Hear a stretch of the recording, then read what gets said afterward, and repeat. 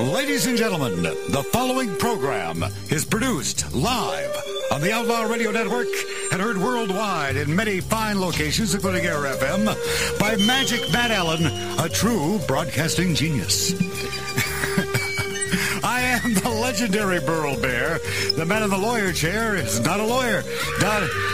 Don Waldman had to do something actually legal, or barely legal, this weekend. Filling in, as he did last week, Mark Boyer, fact-checker extraordinaire. Hello. Hi. And on the phone, the man who owns Las Vegas. Dennis Griffin. Dennis, hey, nice to have you back on the show. Earl, thank you very much. Pleasure to be back with you. Well, I'll tell you, I want to jump right to the prologue here, man. And for those people who haven't heard you on the show before, Denny writes incredible books about organized crime. He's written fabulous books about Las Vegas and the mob. And if you go to the Las Vegas airport and you go to the bookstore there, it looks like he owns the bookstore. I mean, right out front. I mean, he's making a fortune just off of tourists who've never even hit a slot machine. It's true, isn't it, Dennis?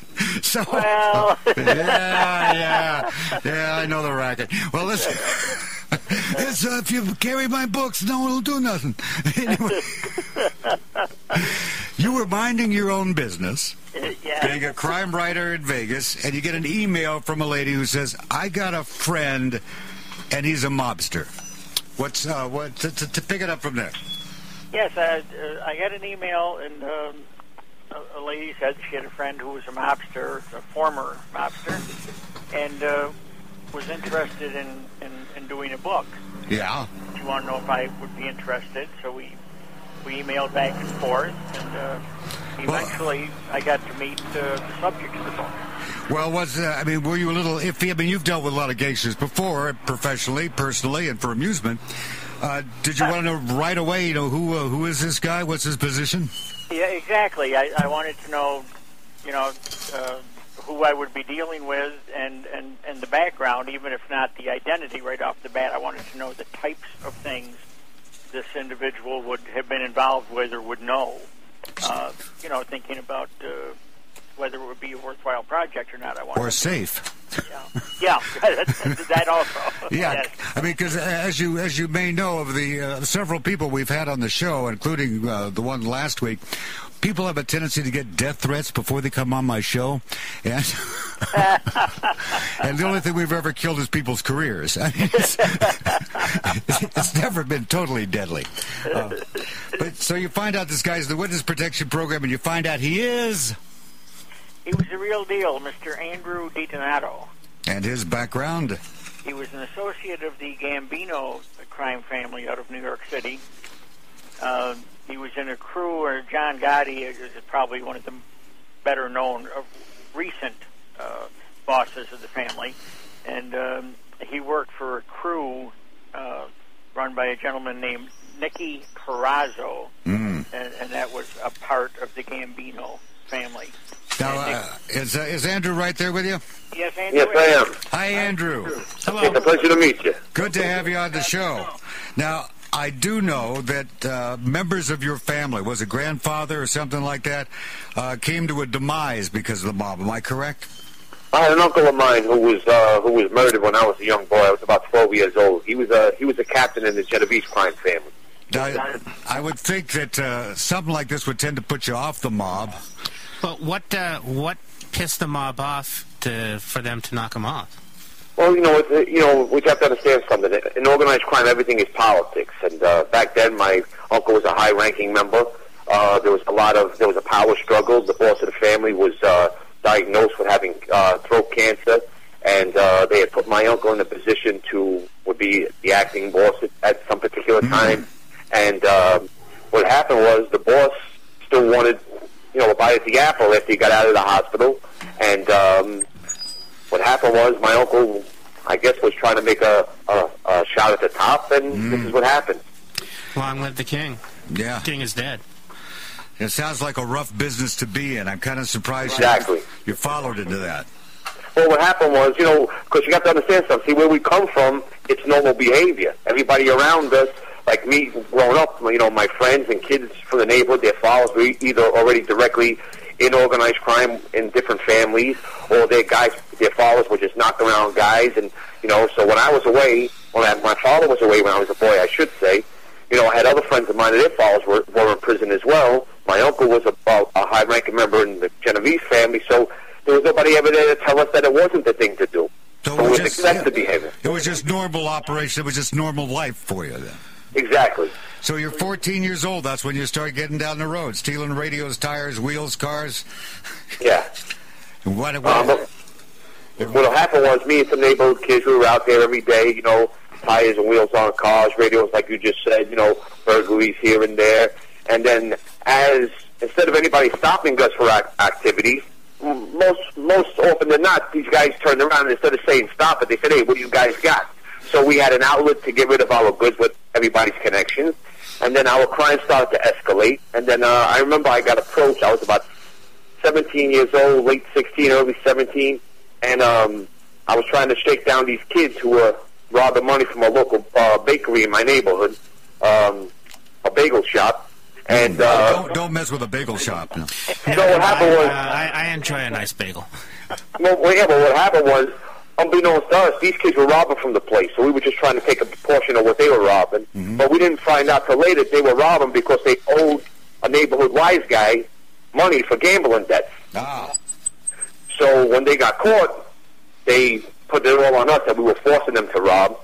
And then what happened was I got called in about 2 days later from Nicholas Corazzo, who happened to be running that area for the Gambino crime family. And he called me in and he says, listen, he says, heard a lot of good things about you. You're friends with my nephews. You're friends with a lot of guys that are already coming to see me. He says, listen, he goes, well, you're out there in the street. A lot of things can happen. He goes, now, I'm here to protect you from that. He says, if you got some stolen merchandise you want to get rid of, or if somebody gives you a problem in the street, you got a home here now. Mm-hmm. He says, and then those problems will become my problems, he said. He said, so listen, he goes, but I want to tell you one thing, he said, this is like school. Don't you ever, ever miss, because if you miss, you can miss a lot of valuable lessons. And he says, we meet here twice a week, he says, and if you don't come here twice a week to catch up with everybody, you're not being a good friend to everybody. He said, so don't ever miss. And from that day on, I was part of the Gambino crime family. And it's kind of like any other career path. You want advancement. You want to make the right decisions, do the right crimes, do it with the right people. Exactly, because now from this point on, every decision I ever made in my life was based on how the crew would accept it and for the better good of the Gambino crime family. Now you could do deals with or get involved with members of other crime families to do things, but your primary loyalty always had to be in one place. Am I correct? Exactly. You have to know at the end of the day where your flag is. You can make money with whoever you want, unless there's any sort of like high-profile thing happening amongst the bosses where they'll tell you before time not to do it. Other than that, you got the green light. Because, let's face it, it's all networking. We're all in the street together, different crime families. We're all out there trying to make a buck. So we need to lean on each other sometimes to make that work. So it's accepted behavior. And just as long as, like I said, at the end of the day, you know where your loyalty is.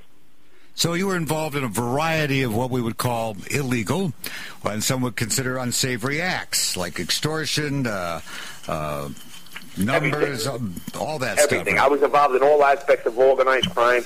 It started out in a younger age. We were involved in a lot of chop shop activity, a lot of stolen car activity. There was big money in that. Then, the crimes escalated to, credit card fraud, check scams, extortion of drug dealers, dealing drugs. I went no-show jobs, making money off the construction industry. A whole bunch of stuff. I mean, then I got into bank robbery later on. Now, do we say you got into bank robbery? Did you get to actually robbing the banks physically yourself or setting them up? Well, what we did was I did both. We did bank burglaries and bank robberies. So we used to physically go in, rob a bank, or do a bank burglary, where we would go in at night and we would take the night deposit off the wall and whatever bags that were put in there for the people. Throughout the weekends, we would sit on the location. Guys would put the bags in a box. We would we would assess how many bags were going in, if it was going to be good enough to make a score. Sunday night, we would go late at night, before bank opened on Monday. We would take the box off the wall, and take over Vegas. Take it home with you. Take it home with me. But, you know, and that was really, to be honest with you, it was only actually 1 year out of my life that I did that. I happened to be on the run at the time in 1996, and I had some crew members from another faction of the Gambino crime family who used to be around Sammy the Bull area. And we were friends for so many years. They ingratiated me with this way to earn, and it kept me out of the limelight from law enforcement because I was dealing with these guys just doing the robberies. I didn't have to go out and do anything else, and it kept me insulated pretty good. I got a question for you here. Even though you're on the East Coast, New York, there still was activity in Vegas. There was some crossover action between what's going on in the Midwest, the East Coast, and in Denny's little area that he controls totally. Yeah. Of Las Vegas. Now, I've seen the movies, and we've all seen the movies, and I worked in Vegas, the Aladdin, doing their promotions and stuff in the 70s, back when the real guy running it, I think, was under indictment for murder in Detroit and would land on the roof of the building in a helicopter so often. What kind of action, what kind of skimming or spillover was going on in Vegas with the family? Anything? Well, like when they were doing the skimming and stuff like that, it was a little before my time. But for what I could tell you is that the stories that came back to me was that a lot of the action went through the Genovese crime family in New York. They were really the ones who brought the skim back to New York. What had happened was they used to have this lady who used to come to make the runs. I know she used to come out here every time. She would come out here to get the portion of the proceeds that went back to New York. Nobody ever knew about her comings and goings.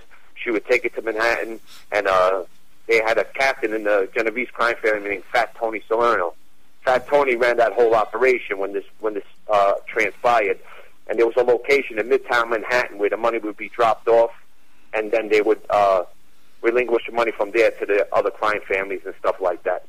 Now, there is a fascinating thing in the book, which is called Surviving the Mob, Street Soldier's Life Inside the Gambino Crime Family. It's a fabulous book, and there's a DVD that goes along with it, which is fascinating. It's getting rave reviews. And you tell a story in there about how connected gamblers had certain perks in Vegas, like if they took out a marker or something. Yeah. Oh, that was a Lucchese crime family scheme. What happened was there was this guy from Harlem. He was around the Lucchese family, and back in the 70s, and that he had a nice connection in one of the casinos in Las Vegas. And what had happened if you went to Las Vegas and you were a good guy, and they knew you, and they knew you had some money behind you, he would get your marker, say $20,000. You get a $20,000 marker. So when you got there, you go up to the cage, the guy would give you $20,000, you go to the tables and you'd play. If you busted out and you had no money at the end of the day, now he would take you go back to see him, he would say, listen, here's what we could do. If you could pay half of that tab right now, we'll take $10,000 off your bill. You owe us $20. If you pay us $10, you're even. So the guy would give him the money. They would take the $10. They would get the marker ripped up, and they would split $5 apiece, and then the casino would never know that the marker was ever taken. Now, there's some sort of 3-ply system, how they adopted that. Somebody brought it to our attention, but they used to work it out their own way. I guess the guy in the casino was able to feed the other people in order to get this done. But that's the way the scam worked. But then, and everybody loved it. But the casino was out $20,000. But the casino was out the money. Oh, okay. And the casino was out the money, and the guy from the Lucchese family put $5,000 in his pocket, and the guy behind the cage put $5,000 in his pocket.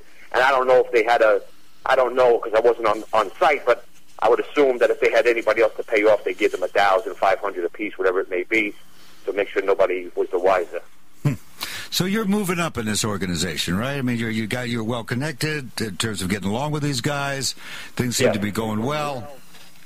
I want to ask you about. There's a lot of myths about this thing of being a made man. There's 1,000 myths, and let me tell you something. Years ago, people had this mindset that to become a made man in any crime family, that you had to put in work. And what I mean by work is commit the act of murder for the family. Well, years ago, they wanted you to be able to be a capable person because they knew that if you were willing to go out and commit the act of murder, if you're going to go out and commit murder and they know about it, they know that they'll have that over your head as well as you having stuff on them. So, but as the years went on, it all became a money's game. It's always been about money, I should say, but now it became a money's game. And then nepotism stepped in, and you had guys buying their badge So in other words, if a guy was just a big money maker, but he wasn't really a street guy, the boss would want to get him straightened out so he could continue on taking this guy's money. So he proposes him for induction in the family, and then this guy just feeds the boss financially. But this guy's not capable. So when this guy is pushed back to the wall to make decisions or hold sway over somebody's life, 9 out of 10 times he's going to make the wrong decision. And that happened much too many times. That's bad business. And the wrong decision would be going against the family. Well, the wrong decision would either be going against the family or... Now, if you got this guy in a violent scenario, being he's not known for violence, and he doesn't know how to judge whether somebody should live or somebody should die, because this guy's never been around that kind of activity. So, so he's a little bit off course. He's pretty much off course. And now the street guy who's been out there in the trenches committing the violent acts, collecting the shakedown payments, going and doing the work and everything like that, he gets passed over because the boss sees him as a viable threat of taking over his position. And that guy winds up getting killed because he's too good at his position. People don't understand the mindset of a boss. The boss's mindset is to not only make money, but to put himself insulated to the point where his family could continue on to eat very well in his absence or while he's there. So if the boss is going to go to jail, he didn't want to put somebody who's going to take it over. He wants to put somebody there who he could control from prison. Mm-hmm. And that's how the links got weak over the years, because a lot of guys who deserved it got passed up. Well, I'll tell you what, thing I found fascinating recently in this bust that we read about of, God, how many people were busted in this? 127. 127, yeah.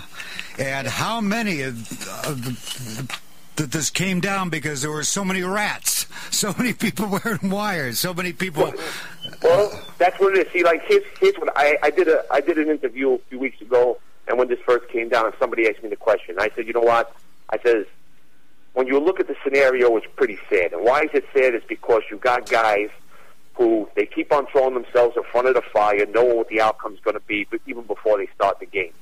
The FBI stepped up all of their, intelligence. They stepped up all their technology in today's world. They're open 7 days a week, 24 hours a day. They never quit. They never stop. They got the financing of the U.S. government behind them. You're never going to win this war. And these guys go out there every day thinking that they're going to be able to survive on the street, committing the same crimes that we did 25 years ago. And they're not changing with the times, because if you look at the crimes in the indictment, you got your basic boilerplate stuff: murder, extortion, loan shark stuff, racketeering. There's no sophistication in the crimes. Yeah, I see this. Gambino soldier shook down Midtown real estate firm, say the feds.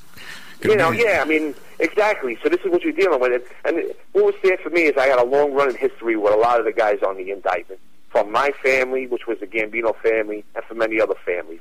And a lot of them I did time with. Like the boss of the Colombo family, who was the acting street boss, his name was Andrew Russo. Me and Andrew did time together. I always respected Andrew. He carried himself very well. He was a very intelligent guy. And this guy, if you didn't know this guy was a part of an organized crime family, you're going to realize that this guy could have probably took himself anywhere in the financial world and made money. Mm-hmm. He was that quick. And basically, you watch this guy. He's been in jail his whole life. He must have got a little shot of freedom, and now he's already back in prison because it is who he is. And that's basically the mindset I had as a kid. You walked around, and they brainwashed us to believe that we were justifying our actions, that there was a thing of honor and respect, and we all know on this telephone that there is no such thing.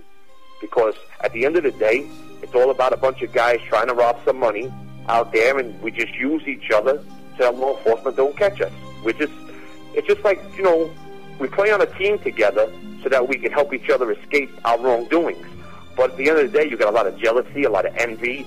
It's a shame to see it, because a lot of guys make like they're your friends and your family and stuff like that. And I just said this the other day to somebody. I says, they never tell you until you start to, you see it for yourself, that when you go to prison, nobody's going to help your family. But they always blind you with, we take care of our own, we do this, if you're family, you'll always be this.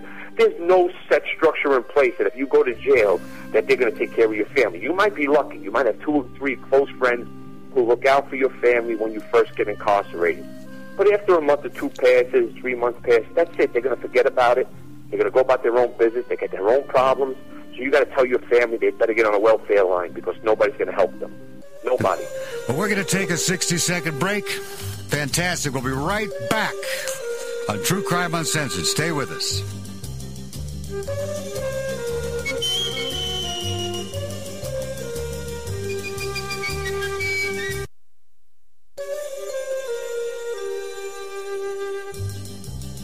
There are some things in life that just don't go together. But listen to this. You take one drop-dead gorgeous woman. You add an incredibly wealthy, handsome man. You put them together. They have all the money, clothes, jewels, drugs, alcohol they could possibly want. Well, then you throw in a Glock 9mm handgun. It's all good fun until someone gets killed. Fatal Beauty, the shocking true story of beautiful Rhonda Glover, who put 13 bullets from a Glock 9mm into her boyfriend of 15 years, Jimmy Jost. Oh, she said he was abusive. The friend said he was passive. Either way, he was dead. Fatal Beauty, available January 2011 from Pinnacle True Crime by Burl Barer, living legend true crime author. And trust me, he's brilliant, I know it, because I am Burl Barer, author of Fatal Beauty. If you own an iPhone or ride the plastic pony in front of Kroger, you are no longer tied to your computer. You are now free to roam and take Outlaw Radio with you everywhere you go. Grab an Outlaw Radio iPhone application. The smoking, drinking, interrupting, did I say interrupting? 24-hour party that you follow now follows you. Your iPhone is now the easiest way to stay connected with your friends at Outlaw Radio, like me. Change the way you listen to the radio 7 days a week. Now available at the iTunes App Store. And now, back to True Crimes with Burl Barer and Don Waldman. Don Waldman's off doing something barely legal. Filling in is Mark Boyer. Our guest is Andrew DiDonato, street soldier, Gambino crime family. The book is called Surviving the Mob, written with our good friend Dennis Griffin, who owns Las Vegas. Mark, you got a couple questions for our guest. Yes, sir. Well, your microphone seems to have done something strange there. Just keep going. Were you ever involved in some of the strong-arm activities that were going on? Yeah. Oh, of course, yeah. We were sent to do a lot of shakedown stuff, a collection of loan shark payments, things like that. We want to get a message across. I'll give you, for instance, there was a diner in the neighborhood back in the day. I'm going back to like 1984 or 1985. I think right about the time John Gotti was getting ready to take over, or probably when he did. And we used to have these mandatory meetings with our crew maybe twice a week. And then my crew leader, Nicky Carrazzo, used to like to meet at this diner in Canarsie. And one day, for whatever reason it was, the guy who owned the diner, he didn't disrespect us in any way, but he wasn't really getting the message that this was going to be our place. So what happened was Nicky sent me in there with another crew member of ours, and it was such a joke to watch how the shakedown went, and you couldn't believe that the people never even realized how it happened. Me and another crew member went in. I sat at the counter like I ordered some food. My friend walked in, and we made like we were strangers, and we just had an altercation at the table, and we just started making believe we were fist fighting. We broke some furniture, broke a few glasses, broke some stuff behind the bar, and then another crew member of ours, an older fella, walked in, and he like saved the day. He played the hero. And then what happens is, chased us out, told the owner, listen, you want to keep these punks out of here, we're the ones who could do it. The owner turns around, next thing you know, we're in the place, this is our place now, and then 2 days later when we have our next meeting, I'm sitting at the table with everybody else. Doesn't the owner realize this? Sure, it must. But at that point it's too late, but it just goes to show you that, these are some of the activities that we did. So what happened to most of your associates? Well, most of my associates, it's a sad game, but most of my associates are either in prison or dead. There's really no happy endings. There's really nothing I could tell you that any of them was able to walk away from the life unscathed, or, they're doing really well. They're reaping the rewards of the money that they stole and they're living on a beach somewhere. It's a shame, but organized crime, there are no stories like that. Very, very few, and they're very, very much decades apart. And you didn't actually get to keep any of your ill-gotten booty or ill-Bugatti. That's a good line. But see, that's what it is. See, people don't understand something. You feed the machine your whole life. You feed the machine. You feed the machine. And when you're done feeding the machine, you're expendable like everybody else. You're only as good as your last earned and everybody knows that, but they still go forward thinking it's a life to live. It's now, very interesting that you say that, because I've heard the exact same thing from FBI agents. In fact, they have a like an exit therapy program for people leaving the FBI, where they say, you loved the Bureau, but the Bureau never loved you. Yeah, because you're just one mechanism in the whole machine to keep it running. That's all you are.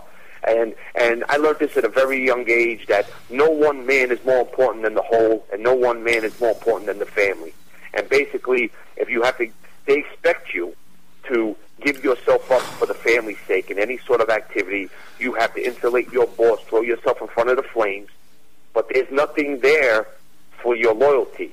You don't get, very few guys get back, very few guys get back interest on their investment.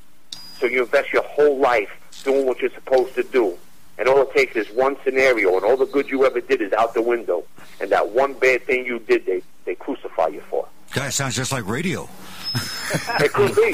They might have got cut the mold from this jockey. Yeah, that's like we had the lady on last week who was married to a hitman in Vegas, and she had 2 hitmen and a disc jockey. So, well, that makes sense. It's 3 out of 3. And a weatherman. A weatherman. Well, same difference. This thing with nicknames. I know there was a whole thing that was done on these guys having nicknames like Tony Bagels and Jello Coutinho and Dapper Don Gotti, Scarface Capone, and Jack the Whack. And how important are these nicknames in the family? Are they really that important? Well, basically, because this way you have to understand something. We come from neighborhoods where there might be 15 guys named Anthony or Tony. There might be 12 or 13 guys named Joe. Whatever. So what happens is, to distinguish the two, you could say, for argument's sake, like you just said, Joey Bagels. So Joey Bagels, say Bagels because either his family was in the bagel business, or he had a store at one point, or there was another guy who used to work at the Knights of Columbus, one of our social clubs in East New York. His nickname was Tony Shovels because he had big hands. You know what I mean? That's how you tell them apart. Yeah, you know what I mean? So these are the things, just so that you can remember properly. And then what happened is, when law enforcement started to eavesdrop on conversations and that became an issue, it was easier to give somebody's nickname as opposed to throwing them under the bus when you had something to say. The guys in the Genovese crew, they never even spoke the word Vince the Chin Gigante. They weren't allowed to say his name. So whenever they wanted to refer to him, speaking about the chin, they should just touch their chins. I mean, just all these little traits that you pick up over the years, and it's all according to trying to keep out of the eye of the government. That's all it came down to, these nicknames. Now, it's interesting is that Georgia Durante, who wrote the book The Company She Keeps, she was a driver delivering money. And what she said, I asked her after her book came out if she was worried about repercussions from crime, and she was more worried about repercussions from the government because she was delivering the money to the feds. Yeah. See, that's what it. See, basically, it's one of the number one questions they ask me, and that is, Andrew, do you feel, are you in danger? Listen, I'll always be in danger. But I was in the same amount of danger when I was in the life as I am now. There's no different levels of dead, yeah. And the threat is still the same. You have to have a healthy respect for what you were involved in. You always have to be on your mark, and you always just got to act accordingly. And I understand that may the chips fall where they may. If that's supposed to be my lot in life, that this is going to happen. When the time comes, I will meet it head on, like I did everything else in my life. But how does a guy have a wife and family when you're in this life? It's very, very hard, because when you have a wife and family in this life, the only thing you're trying to do is keep up with the Joneses, to keep up a normal persona like everybody else. But guys like us, to get married while we're doing this activity is we're being very selfish, because we cannot give to our families. When I was a married man in the family, I was never home. My son never got to see me. Then I went to prison. Then he didn't see me for another 5 years. Then when I came home, I was on the run. I was never home. I was on the run the next 17 months. I mean, and I always thought that money was being a man, but it's not. It's benefit. And once those opportunities are gone, Andrew, they're gone, and that must tear you up. Oh, without a doubt, because you know what? You realize although I got my life back, every day is a struggle to pick up more pieces of my life. And losing that time with my son and not being there the way that I should have as a parent and should have been there as a man, I wasn't, because I was married to organized crime, and that was my first loyalty, because I ate up that whole respect loyalty thing with a spoon. It's what I was raised to be. It was what I seen all around me, and I thought that you thought it was real. Justified in my actions. You drank the Kool-Aid. Yeah, so I what? definitely drank the Kool-Aid, and there's a neighborhood of kids now where I grew up who are still drinking the Kool-Aid, and the sad part is that these guys are going to have to either learn by trial by fire, by actually getting burned and throwing their lives away. And that's why I wrote the book, because I said if there's one smart kid out there who could see what I'm saying as the truth, and we could save that one kid, we'll be in good shape. So what turned you around? What precipitated your... It was just, let me say something, it was just a whole bunch of stuff combined, but I think the most important thing was that we were my first incarceration in 1994. I was away for 5 years. I had gone away, and everything always was all for one, one for all. And there were some promises made to me while I was away, and it showed just how one-sided this life was. My wife, my ex-wife now, she had a struggle for the years that I was away. She got very minimal help. You know, the only time they really showed that they wanted to help me is when they found out that I was coming home. Now they knew that they were going to have to face me, so now all of a sudden people started stopping by the house. They started going to see my mother, and you realize it was all BS. Mm-hmm. So now I come home, I start getting involved, and I start seeing the life as it's very self-preservation kicks in. A lot of guys are really... Traditions are out the window. A lot of guys got made over those time period I was gone and didn't belong in positions. Guys who you would have never thought in a million years, they're up there doing this thing, and it's all politics, and you know that they got their position from either kissing, kissing butt or whatever you want to say, the whole bit. And it was kind of weird to see, because now you're analyzing this, and being you're away for so long, you start to be a real good judge of people, because that was your survival skill in prison. And I started to see guys for truly who they were, and then nobody could feed me the nonsense anymore. And then how it really came to be was I was in an incident where I was on the run from law enforcement. 2 of my friends had just been murdered, and I didn't know who to trust.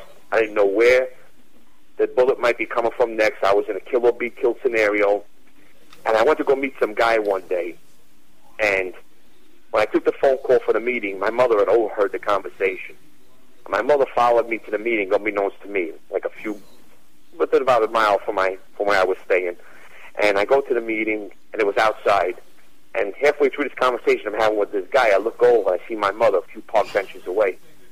And I almost, my heart was coming through my chest. I was like, Jesus Christ. And I looked over, and I see my mother there, and my mother's actually got, she's voted for Bear, my mother. And I'm looking at her, and my mother was so afraid of me losing my life the way my 2 friends just did, that here she was following me to try and protect me, a woman who never hurt anybody in her life. And it was like one of the saddest days of my life, and I knew right then and there that what I was doing in the street was just destroying my family. And there was never going to be no way to come out of this in a happy scenario or in a positive light. And I started to really make these evaluations, and those were the turnaround moments. Those were the wake-up moments where you knew that, hey, listen, your life isn't this honorable thing that you thought. Now I'm looking in the mirror and I'm shaving my face, and I realize that, you know what I am? I'm a mobster. And I'm not proud of who I became. And I wasn't stupid, don't get me wrong. I'm not here stupid saying that I thought I was, doing these things was acceptable. Mm-hmm. I understand that. But the thing is that the way they feed it to you over the years, you actually feel justified in your actions. I didn't feel that way anymore. Well, you got mutual reinforcement all the time. Yes, exactly. But now I seen it as, now I knew what I was, who I really was. And it pained me because I wasn't this honorable guy I wanted the people in the public to perceive me as. And I couldn't lie to myself. And I seen that friends of mine were dying for nothing. My friends were murdered over nothing. Over ego stuff. And I knew that once they were murdered and I was in some knowledge of information that could have put the boss away in prison, I knew that I was on an oxygen tank. Mm-hmm. You were on borrowed time right away. Well, yeah, because you know that in this life, information is power. And no matter how loyal you are, if you got information that could be detrimental to anybody in a high-ranking position, it's always safer to send flowers. And believe me, they were going to send flowers when it came to me. So what did you do? So what I did was I became a cooperating witness after law enforcement arrested me. And it wasn't an easy decision. So don't sit here and think it was easy, because it wasn't. Because now I'm forced to become what I was indoctrinated to hate. And it was really, really, I mean, I went through an emotional roller coaster during the course of making this decision, because I couldn't see myself doing it. And then I realized that I had never made a decision for myself. Every decision I made was for these people, for their benefit, for how they were going to perceive things. And then I'm saying to myself, the first legitimate chance they get, they're going to kill me. Where's the honor of protecting them at this point? There isn't any. Yeah, well, that's what I'm saying. And now I sat there, but still, you still live with such a stigma, because organized crime is so in the fabric of where I grew up that they put you in a scenario where they know you got two options. It's either you're going to go out in a blaze of glory and you're going to get taken out. Let's face it. My problem was with the boss of the family. There's a no-win scenario. No matter how tough I thought I was, how many violent scenarios I was involved with, and I was involved in quite a few, there was no winning this. There was no winning. So the only way that I can get out of this with my life is the truth. So I won. I shouldn't say won, because there's no winning or losing here. Everybody's a loser in this scenario. But that's the way I stood alive. I stood alive by revealing the truth. So is your life still in danger? You're going to witness protection. What's keeping you from being bumped off right now? Well, you know what? My instincts. That's what's keeping me from bumped off right now. I move around pretty good. I come and go very, often. I change this often. I change that often. I make all the procedures that I have to do. I'm in contact with FBI people all the time, because I'm still an active witness, and I have cases probably even coming down the pipe this year. And, and it's not nothing to be proud of, but it was the price I had to pay to get my life back, because that's what organized crime did. And I was a grown man, and I take responsibility for my actions. But organized crime takes a bit of your identity and your soul away. We're going to take a 60-second break. We'll be right back with Teddy Griffin is hiding back there, counting his books. And Andrew DiDonato. Street Soldier's Life Inside the Gambino Crime Family book is called Surviving the Mob. We will be right back. If you own an iPhone or ride a plastic pony in front of Albertsons, you're no longer tied to your computer like some sort of wimp. You're now free to roam around all you want. And you can drag Outlaw Radio kicking and screaming with you all over the world. Grab an Outlaw Radio iPhone application. In case you don't understand what I'm saying, this means you can take the smoking, drinking, interrupting 24-hour party that you love, that you follow, and have it follow you like an underpaid private eye. Your iPhone is now the easiest way to stay connected with the well-known has-beens on Outlaw Radio. Change your ways. Change the way you listen to the radio 7 days a week. Now, your life is different, because you got your phone, one of those darn iPhone apps, and now the damn thing works great. And you can listen to Outlaw Radio. Buy several today, except they're free. At an iPhone store near you. And there aren't any near you. There are some things in life that just don't go together. But listen to this. You take one drop-dead gorgeous woman. You add an incredibly wealthy, handsome man. You put them together. They have all the money, clothes, jewels, drugs, alcohol they could possibly want. Well, then you throw in a Glock 9mm handgun. It's all good fun until someone gets killed. Fatal Beauty, the shocking true story of beautiful Rhonda Glover, who put 13 bullets from a Glock 9mm into her boyfriend of 15 years, Jimmy Jost. Oh, she said he was abusive. The friend said he was passive. Either way, he was dead. Fatal Beauty, available January 2011 from Pinnacle True Crime by Burl Bear, living legend true crime author. And trust me, he's brilliant. I know it because I am Burl Bear, author of Fatal Beauty.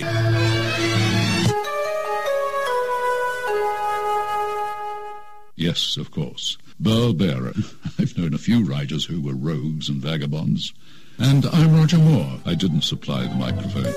I am the legendary Burl Bear. The man in the lawyer chair is not the lawyer. It's Mark Boyer, our fact checker extraordinaire. Hello. Like to give you, before we get back to our interview here, a little update on, you can always go to outlawcrime.com and see who's coming up on the show. Next week, Charlie Manson. Not in person, but the... I'm so disappointed. Yeah, well, he couldn't get out of the slammer. We do have the author of the new book, Charlie Manson Now. Find out what Charlie's up to today. The next week, we have... and our guest today would find this show interesting. Uncle Al Capone. Al Capone's niece shares her happy childhood memories of dear Uncle Al. And then the week after that, what a lineup. We got Peter Christ of LEAP, Law Enforcement Against Prohibition, joining former Jewish meth whore Amy Dresner. She's still Jewish, no longer on meth, and whether or not she's a whore, our audience will decide for themselves. Well, I'll let you know later. But yeah, it's a great combination. And then Caitlin Rother will be joining us at the end of February. Meanwhile, back at the ranch, Surviving the Mob, a street soldier's life inside the Gambino crime family by Dennis Griffin and Andrew DiDonato. And boy, you must have had great fun testifying at the Junior Gotti and Mike Yannotti trial. Well, I wouldn't call it fun because, you know what, you're never happy to go into those kind of circumstances. But, you know, when you're called upon to go and testify, it's something that, you know, when you sign your plea agreements, it's something that, you know, you may be asked to do. It's very sad because me and Mr. Yannotti had a long history together. We were, you know, we grew up as kids together. And so it wasn't a happy occasion at all. And all I could say is it brought me no pleasure. You know, that I could tell you. And it's just sad because I watched him throw his life away for these people who pretty much they don't care one way or another about him or me or anything. And, you know, I was in that same position as him, you know, times before this, and I had the same mindset that he did, that I was doing something honorable. And I'm sure every day now he starts to realize a little bit more each day that the life isn't what he thought it was, the same way I see it now. And Mark, you got a couple questions here? Well, how many other friends of yours, acquaintances, did you testify against? Well, there was a number of cases that I was on. I don't know the exact number, but there was enough. Believe me, there was a lot of cases, and on these other cases, I would say fortunate enough that these people, they pleaded guilty to the information on the indictment of my information and other witnesses' information, so I didn't have to go to a trial. But I'm still an active witness, and there's still more cases coming, so I don't know if I'm going to be called upon to testify. But there's been a lot of people throughout the years that I was involved in their cases, because you got to remember something. I've been in the streets my whole life since 16 years old, and I did a lot of crimes with a lot of people, and, you know, the justice system catches up with you one way or another, and so these cases just keep on coming. I mean, I started cooperating in 1997, and I'm still being used today, so think of how the wheels of justice turn. They turn slowly, but they continue to turn. Sounds a lot like Henry Hill. Except you're not drunk. You were mentioning that you take steps to keep, or at least try to keep yourself a little safe. Do you have any fears for your family? Well, you know what it is? That's just it. See, it's never about me. When a guy like me gets found in the street, it's not a tragedy. It's the life that I chose many, many years ago or whatever. But I have a responsibility to those around me. And that responsibility is to take all the precautions and respect the life and everything around it to protect them. Because it's never about you. It's about the people that are around you, most importantly. So, yes, I go through the motions every day. Every day it's a routine for me. And I go through the same routines every day. And a little bit of paranoia has kept me alive for many, many years. When I was in the street and I was on the hit parade, and I knew damn well that they were going to come and get me, or I was going to go and get them, I used to follow that same protocol. And well, that's why they say that there's a riddle, and that is, who's 5'3", blonde, big breasts, and lives in Idaho? And the answer is Andrew DiDonato.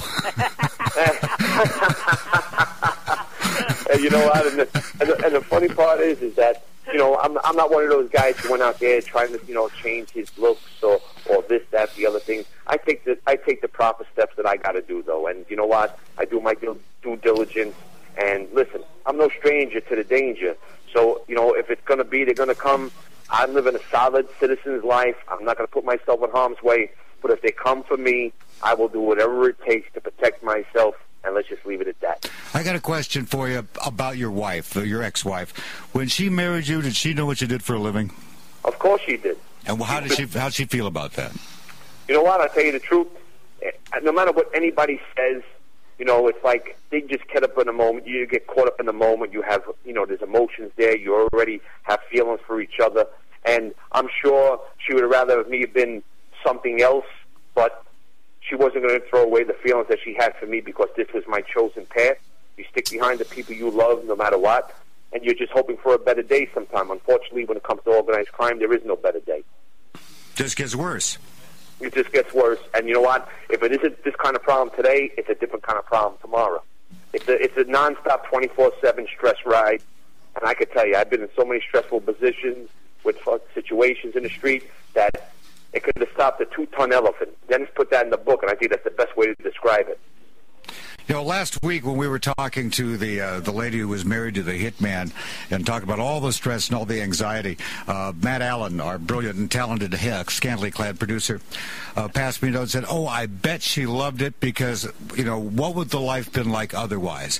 And so I'll ask you the same question. When you look back on all this stress, the anxiety, and the waste of your life, you could have been a CPA, you know, with a white picket fence and a life of quiet desperation instead of active desperation.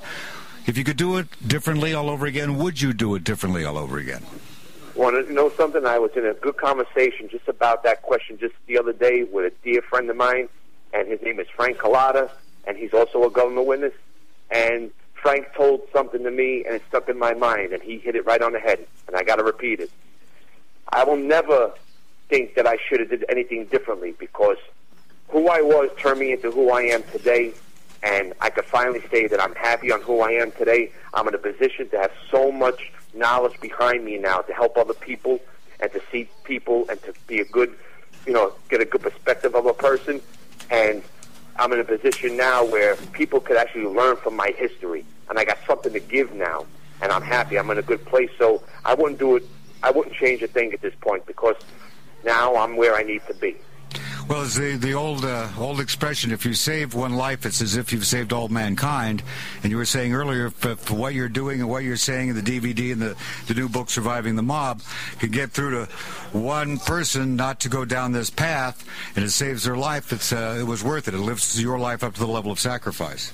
Yeah, that's what it is, because you get a lot of kids out there, and nobody really sits them down to tell them the reality of it. Now, when I was coming up, we seen the money, we seen all the stuff that, you know, your eyes open like, you know, like silver dollars. You see so much in front of you, and you think like this is the way to be. But you don't see that other side of the coin. You don't see the years away from your family. You don't see friends getting buried at 17, 18 years old. You don't see, you know, people you grew up with for 30 years, you know, all of a sudden that friendship's out the window because their loyalty is in question, and they're told they have to come and kill you now. And now basically they're going to take 30 years of friendship, throw it down the drain so they can get themselves a leg up in the crime family and get themselves a position. They're going to use you to get a position. So you found yourself dealing with basically a lot of sociopaths and psychopaths, either born that way or created. Created, and basically that's it. And you know what? And that's a sad proposition because when you look back upon it, a lot of guys, that's why guys so much want to put the blame on guys like me. Well, we cooperated. Well, this guy, if it wasn't for this guy, I wouldn't have got 30 years. But nobody ever takes responsibility for their own actions. Nobody told me to go in the street with a gun in my hand. I did it myself, and you know what? I paid the price. I did my jail time. But when the situation came that they wanted me to still protect them, even though they were looking to kill me, how narcissistic do you want to be? No, you don't protect those people who want to kill you. Even I know that. But this is what they wanted. But see, that's the arrogance of organized crime. The arrogance is that I've been controlling you so long. You got two options. You eat your own arm and became what you would raise to hate, or you throw your life away and you become a witness. And they're betting on the fact that you're going to throw your life away. And I choose not to. And that's what I did. I got a question for Denny. You there, Denny? I'm here. Of course you are. Now here you are hanging out with this guy who's got people who want to bump him off. He's still got to testify.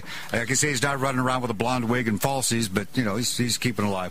Do you have any concern that being is that you might know something that there's going to be a hammer put down on you to cough up information about him?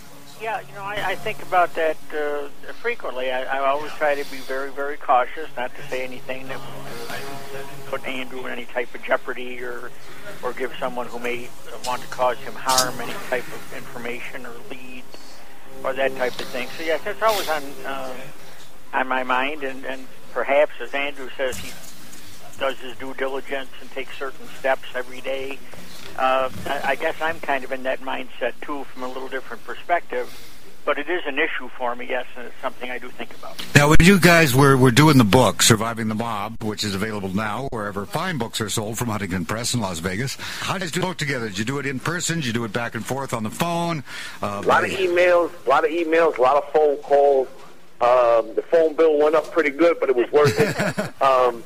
Basically, it was like that because Dennis was out in Las Vegas. I was living where I'm living, and it's just been a hell of a ride to get it done that way. It didn't slow down the process, though, because we really gave it some good attention. I mean, me and Dennis would exchange maybe 30 emails a day and be on the phone sometimes 5-6 hours a day. Well, the book does start off hot. I gotta give you guys credit the way you structured the book. Being a true crime writer, I know how important it is to grab someone from the very get-go, and this book sure does. By setting up you, Bob Bray, to blow some guy's brain out, shoot him in the head, and he doesn't die, thank God. That was a blessing to you. 100%. See, people don't realize something. The difference between me and walking around with that thing on my shoulder and on my mind of taking somebody's life was an inch either way with that bullet. And that wasn't the only shooting incident I was involved in. It happened many a times, and maybe it was just my destiny that this wouldn't happen, and I'm happy for that, because you know what? It wasn't from a lack of trying. At that period of time, I definitely intended to do this person the harm like that. And well, I'd say if you put a gun to his head and pull the trigger, that's pretty indicative of your intention. So yeah, well, what I'm just trying to say is that I'm glad at least now today he's able to live his life.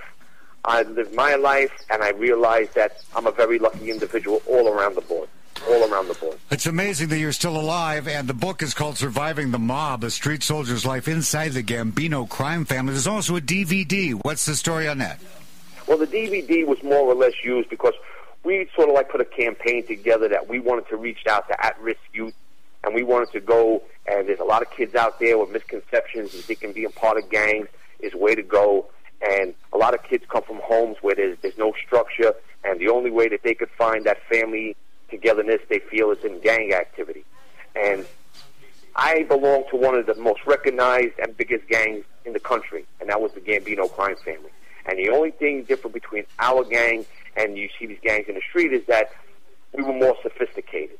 But it's still, at the end of the day, it's a gang nonetheless. What's the matter with So we thought that this would be a proper way, put this DVD together, to let the kids see me in a transitional state where I'm showing, in the beginning of the film, how much I think I'm a part of something great, how I think that, I got the key to the city, and we're in the know of all this information, and how ain't the whole world doing what we're doing, and how everybody else is a sucker.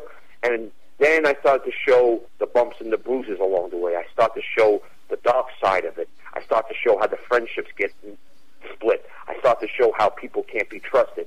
I start to show how it unravels when you go to prison and how nobody's there for you and how this comes down. And at the end, I show all the things that I lost. The loss of my son, the loss of my mother, the loss of my sisters. I can't go and, be a good son, a good brother, a good father to my family because this is the position that I'm in. And even though I'm alive, it's not a happy ending. So you want the kids to see that, but you also trying to get the message that no matter how bad your life is, or maybe you think it is, there's always hope and you could always turn it around. And you don't need these other people to step up and be a man. You can look inside yourself and see your own potential. And the gangs are only fruitful because you're the one who makes them fruitful by doing these things for them. They don't do anything for you. It's because of you is why they thrive. They couldn't thrive without you.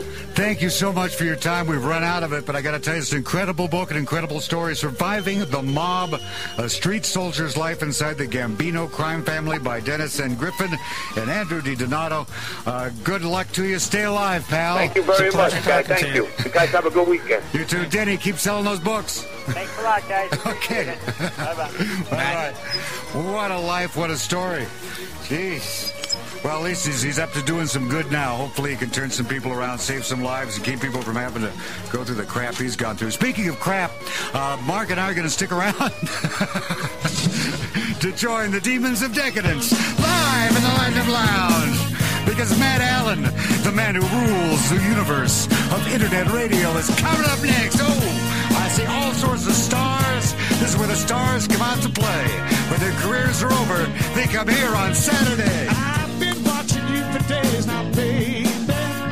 I just love your sexy ways now, baby. You know my love will never stop now, baby. Just put